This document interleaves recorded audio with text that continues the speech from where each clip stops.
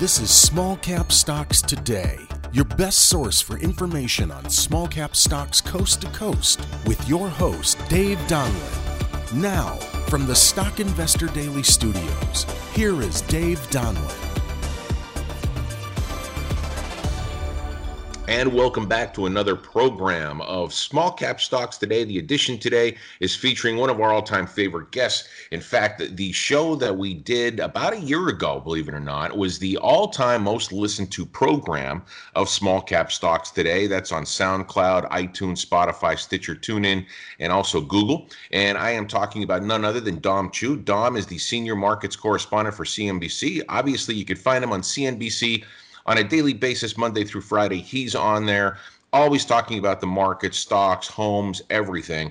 And you could also find him on Twitter at The Domino. That's his Twitter feed. And so, Dom, welcome back to the program. So glad to have you back. It's great to be back, David. Thanks for having me. We're looking at S&P 500, NASDAQ, Russell Index, all at highs right now. Market's going crazy, over 30,000 on the Dow. Question for you, I guess, to start out, are you feeling bullish these days?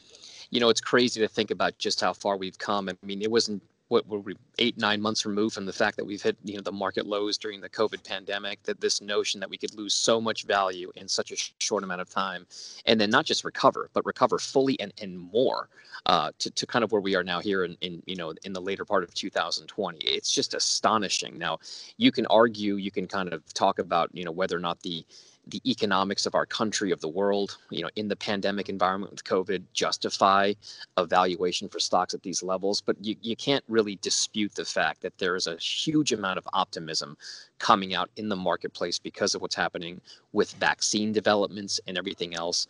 There's a real sense that 2021 and beyond will look much better than it did in the middle part of 2020.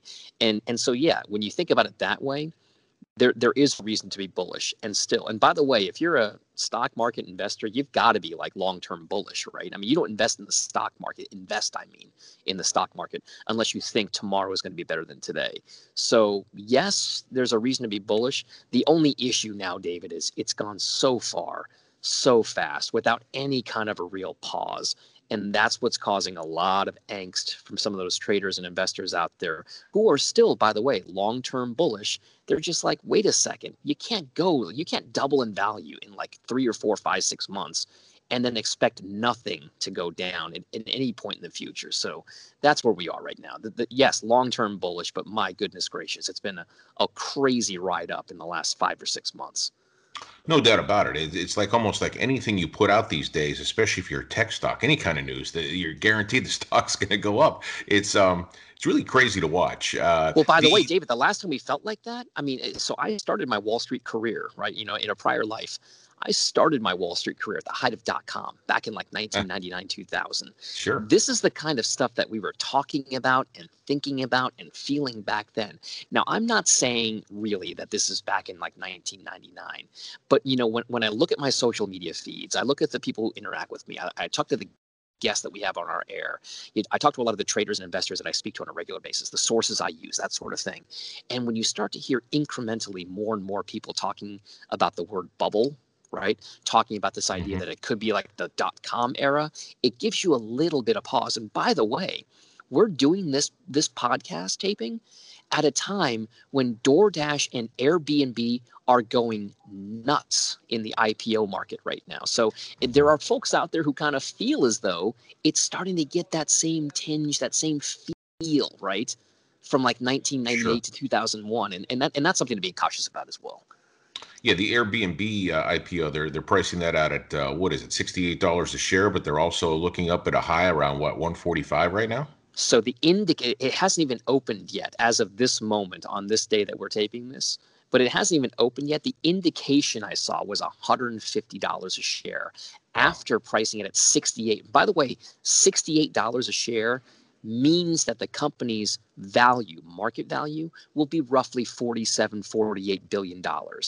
At the IPO price, more than double that. You're talking about $100 billion valuation for Airbnb if hypothetically it reaches those levels shown pre-open. Now, just to put it in perspective, David, do you know how much Marriott the biggest hotel operator in the world is worth right now in market value, Mm. would you believe it's not even 50 billion? Wow. So Airbnb, the home sharing site, yes, there's growth involved and future growth factored in, but you're talking about a company that could hypothetically be worth twice as much as the most well-known brand name hotel operator in the history of mankind. Hmm. Unbelievable. That's just astonishing when you're thinking about that these days. And we're talking about the IPOs, DoorDash and Airbnb on this particular subject. Quick question. I'm curious, Dom. What do you think of the IPO market? Do you think is it ever gonna come back to where it was, previously, where we were talking about all these IPOs rolling out? I mean, I know it's taken a major dip, pause, whatever you want to call it, over the past 4, 5, 6, 7 years, but do you see that coming back at all in 2021? That there should be a notion that things are going to have to cool off a bit, right? Because you can't have the kind of capital raising prowess these companies have had over the course of the past 9 to 12 months without some kind of a pause. Now you can argue why those valuations and IPOs are as hot as they are. A lot of people will say that the underlying macroeconomic environment with kind of the Federal Reserve keeping interest rates so low, keeping so much cash in the system, making it so that you don't have to make that much more money to greenlight any kind of a project or a return, right? If interest rates are zero, all you got to do is make 1% and it's worth it, right? Because the Fed's just going to keep interest rates at zero. Those types of valuation arguments for a while now. The reason why I'm a little hesitant to say that is because it's the biggest variable in my mind is a soft variable, right? It's a touchy-feely variable, and that is human ingenuity. The reason why I say that is because if you look at the roster of companies that have come public this year, you are talking about some of the most highly sought after, biggest brand name private companies in the marketplace in years. You talk about companies like Airbnb and DoorDash. You talk about companies like Palantir, right? These are the massive unicorn companies that everybody was trying to get a piece of in the private markets, and now they've come public. I don't know if you're going to find another set of years in the coming, 5 or 6 or 7, where as many of these massive brand name tech unicorns will come out at the same time. And that's the reason why the capital raise has been so strong, is because it's like fine art coming up for auction, or like a professional sports franchise, right? They don't come to market very often. So when you do see them in market, people tend to bid them up because they just have scarcity value. I don't know if you find that kind of scarcity value in this kind of in these droves, I guess, for these types of companies at any point in the future without taking at least a little bit of a break. Sure, it makes a lot of sense. And, like you said, you're talking about kind of who's who have been rolling out on the IPO side. Back in the day, so to speak, as people tend to talk about, is you would see IPOs rolling out every single week. A variety of companies, some that shouldn't be public, some that you're wondering why they didn't go public before, along those lines. But now, like you said, it's more focused on the capitalization of these larger names that everybody knows. They're all household names coming out. Yeah, I mean, these are the types of names that you're talking about are ones where there is a good amount of brand recognition. A point that you have to make in this whole IPO process is, people often talk about who participates in these IPOs. Remember, it's not folks like you and me, right? It's not many of the listeners out there who participate in these IPOs. These are the product of road shows, of marketing, kind of plans that are put in place to sell these types of investments to larger institutional investors, whether they're mutual funds or hedge funds or things like that. And people talk about allocations, right? People like you and me, we don't get allocations, so to speak, to these types of IPOs. We don't get to invest in Airbnb in the public markets at $68. We've got to wait until it comes to market, right, before we can actually do it. But Sure. This is a scenario where, because of the nature of the number of companies that have come out, between names that, we mentioned the Airbnbs and we mentioned, DoorDash and Palantir, Snowflake, one of the best performing IPOs, cloud computing, Lemonade. I mean, some of these types of names that have come out over the course of the year have been just this notion here, right, that you could have a company with the kind of brand recognition these companies have. Once they come to market at arguably an already elevated valuation, people say, I want to own that company because I know it. That's when the retail kind of escalation comes into play. And so if that's still there, that's fine, right? Because people are aware of it. The tough part is if too many people start doing that, the valuations do become problematic. And that's what you're starting to see now, even with the retail investor, even with the mom and pops out there. They're starting to say to themselves, is Airbnb really? I guess I could assume it's going to grow at X% every year, but is it really worth twice as much as Marriott? Or is DoorDash really worth more than Chipotle? That kind of thing. I mean, that's a big deal. Absolutely. Our guest today, if you're just tuning in, Dom Chu, Senior Markets Correspondent for CNBC. Great to have Dom back on the program. Talking about the COVID-19 pandemic. Dom, companies that have benefited from the new parameters of life around the COVID-19, video conferencing, cloud computing, streaming video. We know a lot of them. You think they're going to continue to be up at the top of the list for a lot of investors in 2021? It depends on COVID, right? I mean, sure. that's the big variable here. That the reason why these companies, you mentioned video conferencing and cloud computing, I would also throw Peloton in there, home fitness, right? I mean, that stock's been on fire because people are just not going to gyms. They're kind of staying at home, and they're ordering these bikes in droves. So the waiting lists are massive, and they can't even ship these things out in time. That type of behavior is indicative of very specific moments in time. Where it becomes more of a, I guess, a variable is when you start to see them disrupting the overall kind of economics or industries that they're involved in. The reason I don't use that word lightly, disruptive, but if they are disruptive, then maybe they do command a premium valuation. The issue right now is that when you have a lot of these catalysts revolving around the fact that there have been economic lockdowns and in a public health crisis due to COVID-19, eventually that goes away. And now I'm saying that goes away because I'm an optimist, right? I believe in the human condition. I believe in human ingenuity. I believe that no matter what happens, much like every other sickness and pandemic that we've battled as a human race throughout the history of our kind of existence, we've overcome every one of those. And COVID-19 will be no different. What it comes down to is the markets are already, you can see on a day-to-day basis, handicapping things in real time. Because yes, they were the same ones that pumped companies like Zoom Video up to where they were, Fastly, Wayfair for the home shopping trends, that sort of thing. But they're also the ones right now that have pushed, airline companies, right, and hotel operators and cruise lines, for that matter, to these ultra multi-year depressed low levels where some of them might have gone bankrupt if they couldn't raise more money or get government bailout funds. Those are the companies that are roaring back the strongest right now, ever since we heard the real ramp up in, the vaccines being developed, right? With Pfizer and BioNTech, with Moderna, with the AstraZeneca and Oxford variation out in the UK. As you start to see more positive test results, these depressed companies that have been beaten up badly are the ones bouncing back the strongest. That tells you, by the way, that the folks who are trying to get in there are either covering short positions, right, betting against these companies, or they're saying, you know what, maybe things have bottomed out and that 2021 and 22 are going to look better. And by the year, by 1 or 2 or 3 years from now, we will be back to what we were doing before in terms of eating out at restaurants and traveling and doing all that kind of stuff.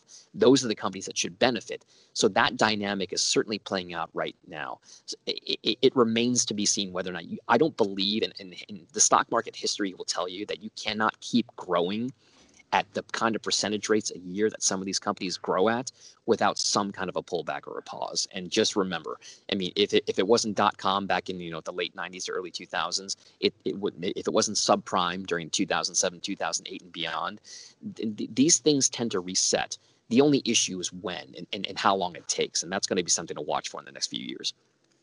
True, and I guess another one we could add to that list too when we're talking about Peloton, which is just huge, is Dick's Sporting Goods. Stock's been up 330% since March lows, and that's incredible. A lot of people staying at home, not just watching Netflix as an example, but they're working out. And I know that for a fact. I mean, try to get Olympic weights these days. Get an Olympic plate to go work out at home. The price is ridiculous to go and try to buy it online, as an example, and you're lucky if you could find them to begin with. It's crazy. I just want to say, you hit with Dick's, by the way. That company has been like at the center of a perfect storm around COVID, because it's not just the fitness equipment, it's also outdoor goods. And by the way, I'm saying this because I'm a golfer. I'm a diehard golfer. A lot of our fans know this. They sell a ton of golf gear at Dick's. They also own Golf Galaxy, which is the biggest golf retailer in America. Golf has seen a massive surge. It's a singular sport that you play outside, socially distanced. The golf equipment sales they have are massive year over year. And by the way, it's not just sporting goods. They also sell things like patio furniture, right? And that kind of stuff has gone through the roof as well. So, Dick's is a great story as well there.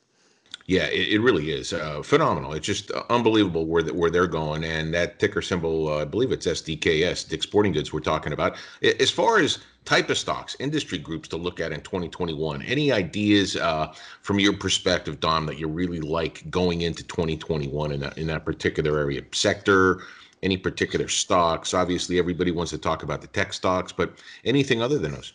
The more and more I talk to the guests we speak to on a daily basis here, the more you'll hear about kind of like this non-tech cyclical type trade. And what that means, it's not that tech is going to underperform per se.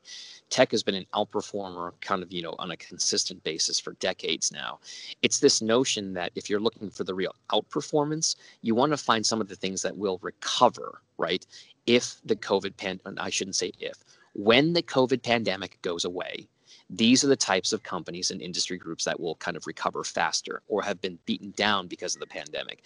For that, you're looking not necessarily, if you exclude technology, right? There are folks out there who are looking more at things like the industrial sector. If we start to kind of get the economy going again, are there companies out there who will start to make things again, right? Or make equipment that can make things again? It's going to be areas like in energy. Now, we all secular talking more about alternative energy these days. But when the economy ramps up, not just here in the US, but around the world, and certainly in emerging markets, you got to use fuel. And you're going to use fossil fuels. It's the cheapest way to do it right now. And so you'll see that, by the way, and it's played out over the past couple of months now. The energy sector has been roaring back. Now, the context is it got beaten up so badly, right, in the course of 2020 that it had to bounce at some point. But energy, industrials, materials, those types of companies could be the ones that outperform. And by the way, the small cap stocks out there were massive laggards up until the last couple of months. And now they've really outperformed. That's, again, that part of that economic reopening trade. This idea that these smaller companies will then start to really play catch up when things, quote unquote, get back to normal, or as close to back to normal as you can in the next couple of years. So a lot of folks we talk to say, watch the small caps, watch smaller capitalization companies, watch things like emerging markets, and watch the industrials. And by the way, I should throw financials in there as well. If the economy really starts getting going, maybe those underperforming bank stocks that have been that way for years actually start to play a little bit of catch up there as well. Just to get a real quick comment from you on the cannabis stocks. We're seeing stocks up on the NASDAQ like Grow Generation, Aphria, both of these stocks, GRWG, APHA, were down on the OTC markets, and they're looking really strong up in the NASDAQ these days. And you're also seeing from the election, states like Arizona, I believe New Jersey got it approved, but there's some issues in the legislation there as far as getting it all worked out. Do you see the cannabis side continuing to grow? Is that going to be part of the small cap stock side, do you think, or no? No, absolutely. There's no doubt about it. And the reason why, but it's not going to come without volatility. And the reason why that volatility exists in many of these cannabis stocks is because it's not necessarily there's a lack of transparency. It's more this notion that the economics of cannabis or marijuana, right, can fluctuate so much from a competitive standpoint. You can talk about things like total addressable market, and when we talk about those things, it's about the things you mentioned. Which states are going to legalize or not legalize? Is the federal government going to kind of be more conducive to these things? Where does it grow in other parts of the world in terms of the industry? Those kinds of total macro picture type things will be always part of the story for cannabis. But the individual mechanics of some of these companies are going to make it so that unless you want to invest in the industry as a whole, right, from an ETF manager's perspective or a mutual fund manager's perspective, you're going to have to get really good at picking the individual stocks for these things. And the things you're going to want to look at in terms of those types of companies are going to be how they stand in terms of their competitive position amongst all the other companies out there. Remember, there are tons of these cannabis companies that are starting to grow really quickly, but they can't all grow that quickly together without at least cutting into each other. So there are going to be haves and have-nots here. I would say this. I mean, I cover bits and parts of the cannabis industry. I am not a cannabis analyst, but I got to imagine that a lot of those cannabis analysts out there are starting to dive very much into the numbers, for these companies to see whether or not there is any kind of a real competitive play that's going to stand out in this environment. That's going to be the big thing. I mean, you mentioned some of the smaller companies out there. A lot of the folks I talk to when they say cannabis, they're like, Tom, look at Scott's Miracle-Gro. Not a small cap company, but a fertilizer maker like that has been, up in a way. It's not just marijuana. It's because people are gardening more at home during the COVID pandemic. People are starting to kind of, grow their own fruits and vegetables. Maybe it's a hobby type thing, whatever it is. I mean, there's all kinds of derivative plays that are going to happen with cannabis. And I would just say that if you're going to do it, it's going to take some stomach, because if you just look at some of the stocks that we're talking about, right? Look at the fall that they've had over the last few years to where they are, to where they were earlier this year. Yes, they're bouncing back like by double, but they're coming just off some really depressed levels. It's certainly going to be something you have to watch. Yeah, great information, Dom. Thanks so much for that. We're with Dom Chu, Senior Markets Correspondent for CNBC. Dom, I know your time is limited. Last thing we want to touch on, maybe discuss a little bit. I know we talked about this last time, but we didn't get into it, which is coming off the COVID-19. We're talking about the pandemic. One of the sectors, streaming stocks. Now, we're seeing some very interesting things going on. Obviously, people really aren't going back into the movie theaters these days. We're seeing, Warner Media announcing that the new Wonder Woman movie is going to be streamed on HBO Max on December 25th. And then not only do they put that on there, they say that apparently their entire slate of films in 2021 will be on HBO Max the day it opens in theaters. That's just one thing to talk about. What's your take on the streaming stock market? Wow. So you've hit on one of the craziest, hottest topics right now in terms of industry disruption that's going on because of COVID-19. The reason why I say that is because, Christopher Nolan, noted director, right? The guy behind Tenet and a lot of these other big movies, which is, by the way, a Warner Brothers property, right? Uh-huh. He came out very vehemently against really negative words to Warner Brothers Studios about this notion that they're going to release all of these movies to streaming. That's not what he wanted. He and other filmmakers, didn't want to do this for streaming, that kind of thing. Meanwhile, you've got Patty Jenkins, who is the director of Wonder Woman, 1984, right? Who's saying that, she's happy that, they've been able to adapt to kind of do this type of thing as well. I would say that the biggest story in streaming right now is going to be whether or not human beings like you and I change our behavior that much to where we don't really want to go to movie theaters anymore. Now, I would say that the markets have already said that people aren't really going back, because if you look at the stocks of companies like theaters or anyone else out there, people are saying, all right, these guys aren't really going to come back that much. If you and I really just watch these blockbusters at home, then there's going to be a change in dynamic in the industry. And the issue right now is the big companies behind the content. We're talking like Disney, we're talking AT&T, which owns Time Warner and HBO, right? These companies are trying to get ahead of it as much as they can.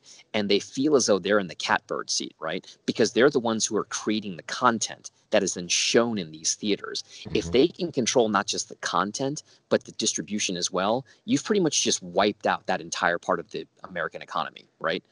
I mean, theater distribution. Sure. But it only works if people stop going to movie theaters and only want to consume it at home. I would say this, now that I'm a father, my family, we have two small children right now. I can't remember the last time I was in a movie theater, even pre-pandemic.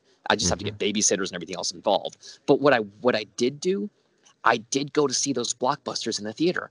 I loved watching it on the big screen. Right, all the Marvel movies, right? All the big blockbusters for Star Wars, that sort of thing. All the Lucasfilm ones.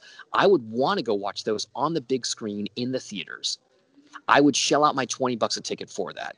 What I didn't do was shell out $30 to watch Mulan from my home on Disney Plus. So it all depends on it. When you're looking at these streaming wars, right? The thing that you got to figure out is obviously there's a good amount of financial analysis and kind of like, balance sheet and income statement reading that goes into it.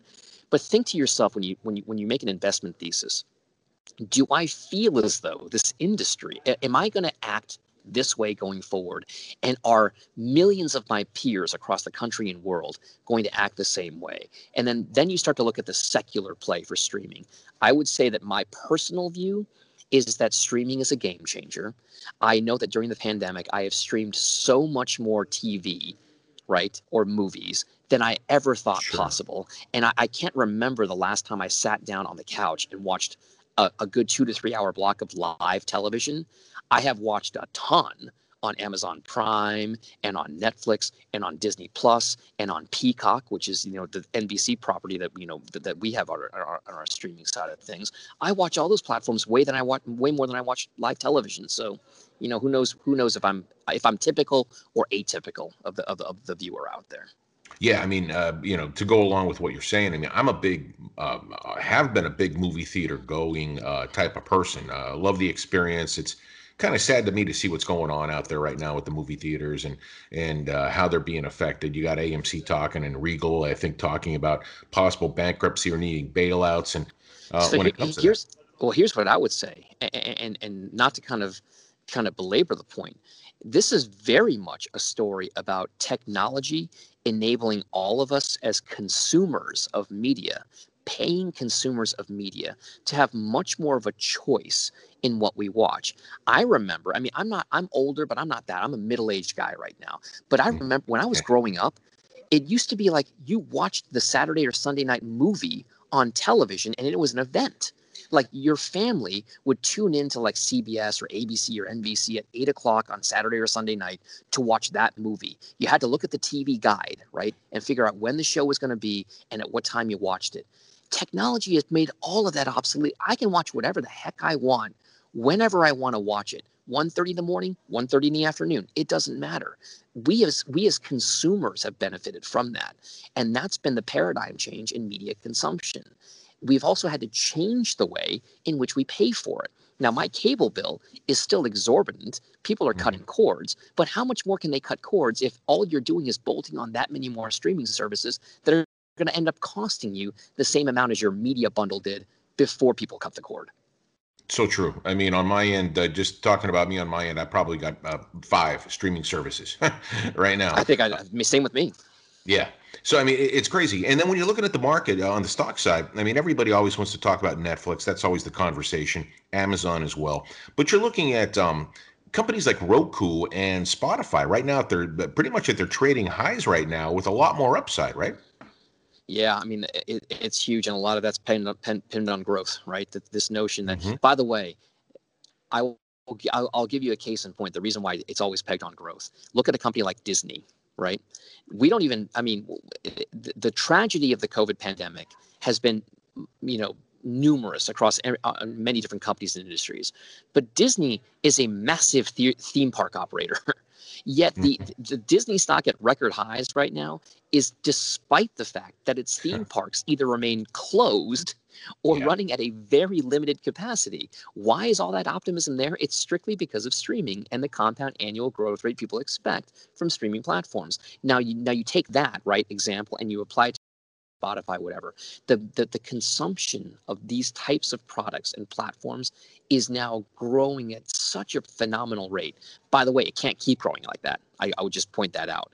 But it's been growing at such a phenomenal rate that these companies now are worth more and more because there is this expectation that people will continue to stream and listen to Howard Stern, who just got a massive contract apparently from Sirius XM, right? And then Joe Rogan, who's doing podcast type stuff. I mean, this is the kind of thing that happens when there are true catalysts in the industry. I would say this though: the place to have been is in those companies before you started to get news of all of these kind of growth rates. Now that they're there, it's hard to say whether or not you're going to continue to see that kind of growth. They're going to have to keep pumping out content that drives people to their podcasts and their streaming video because of that. Roku is a device maker, right? But also because they have to ink contract deals with people who provide the content out there. Roku's going to be one of those roller coaster stocks as well. And I would just say, by the way, Apple's in that mix as well these days, right? Sure, and you get Spotify. With some like 3 billion phones out there, so mobile phones, and they are with the Spotify app. I know I have it on my phone, and I stream it all the time. Every single day I'm on Spotify. Now I got my daughter, my 12-year-old daughter's looking at it, jumping from iTunes over to Spotify. So that's another thing, and it's a great point you make about Disney. You take a look at Disney on the theme park side. I'm actually based in Orlando in the Central Florida area, and the parks here are open 35% capacity right now. Because that's all they can be. Yeah, and look at what in LA. In LA, they're closed. Yeah, LA, they're absolutely closed. Absolutely. And I'm not too sure about what they're doing overseas. I know the one in Asia is open.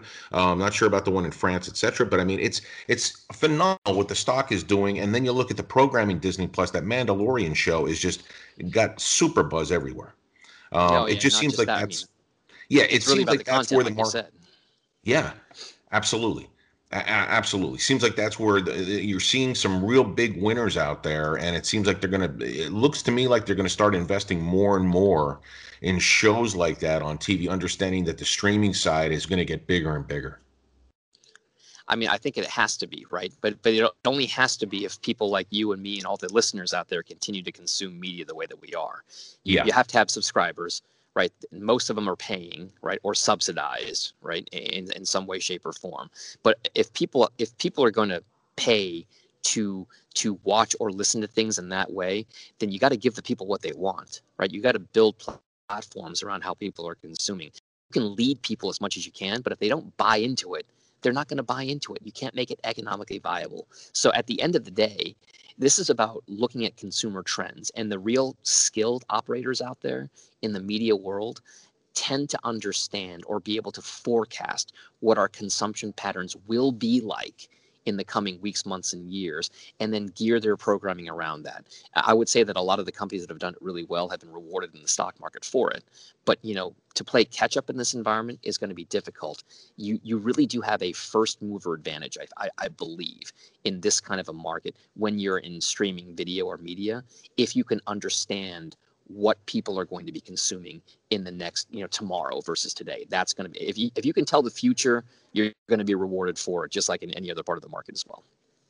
Yeah, we're here with Dom Chu, and Dom, you have a Twitter feed, which is a great feed. If anybody is listening and that you have not gone over to Dom's Twitter feed, take a look at it. He talks about everything from Ravens football to the markets to everything, right, Dom? I even saw a cookie on there that you and your daughter made, right? Yes, we did. We did cookie decorating this time around. So it's always a fun, calorie-driven time of year for us. So exactly. So the Twitter is @TheDomino. That's @TheDomino. Twitter feed for Dom Chu. Dom Chu, senior markets correspondent for CNBC, has been our guest today. Special guest from appearance by Dom. Dom, thank you so much for joining us today.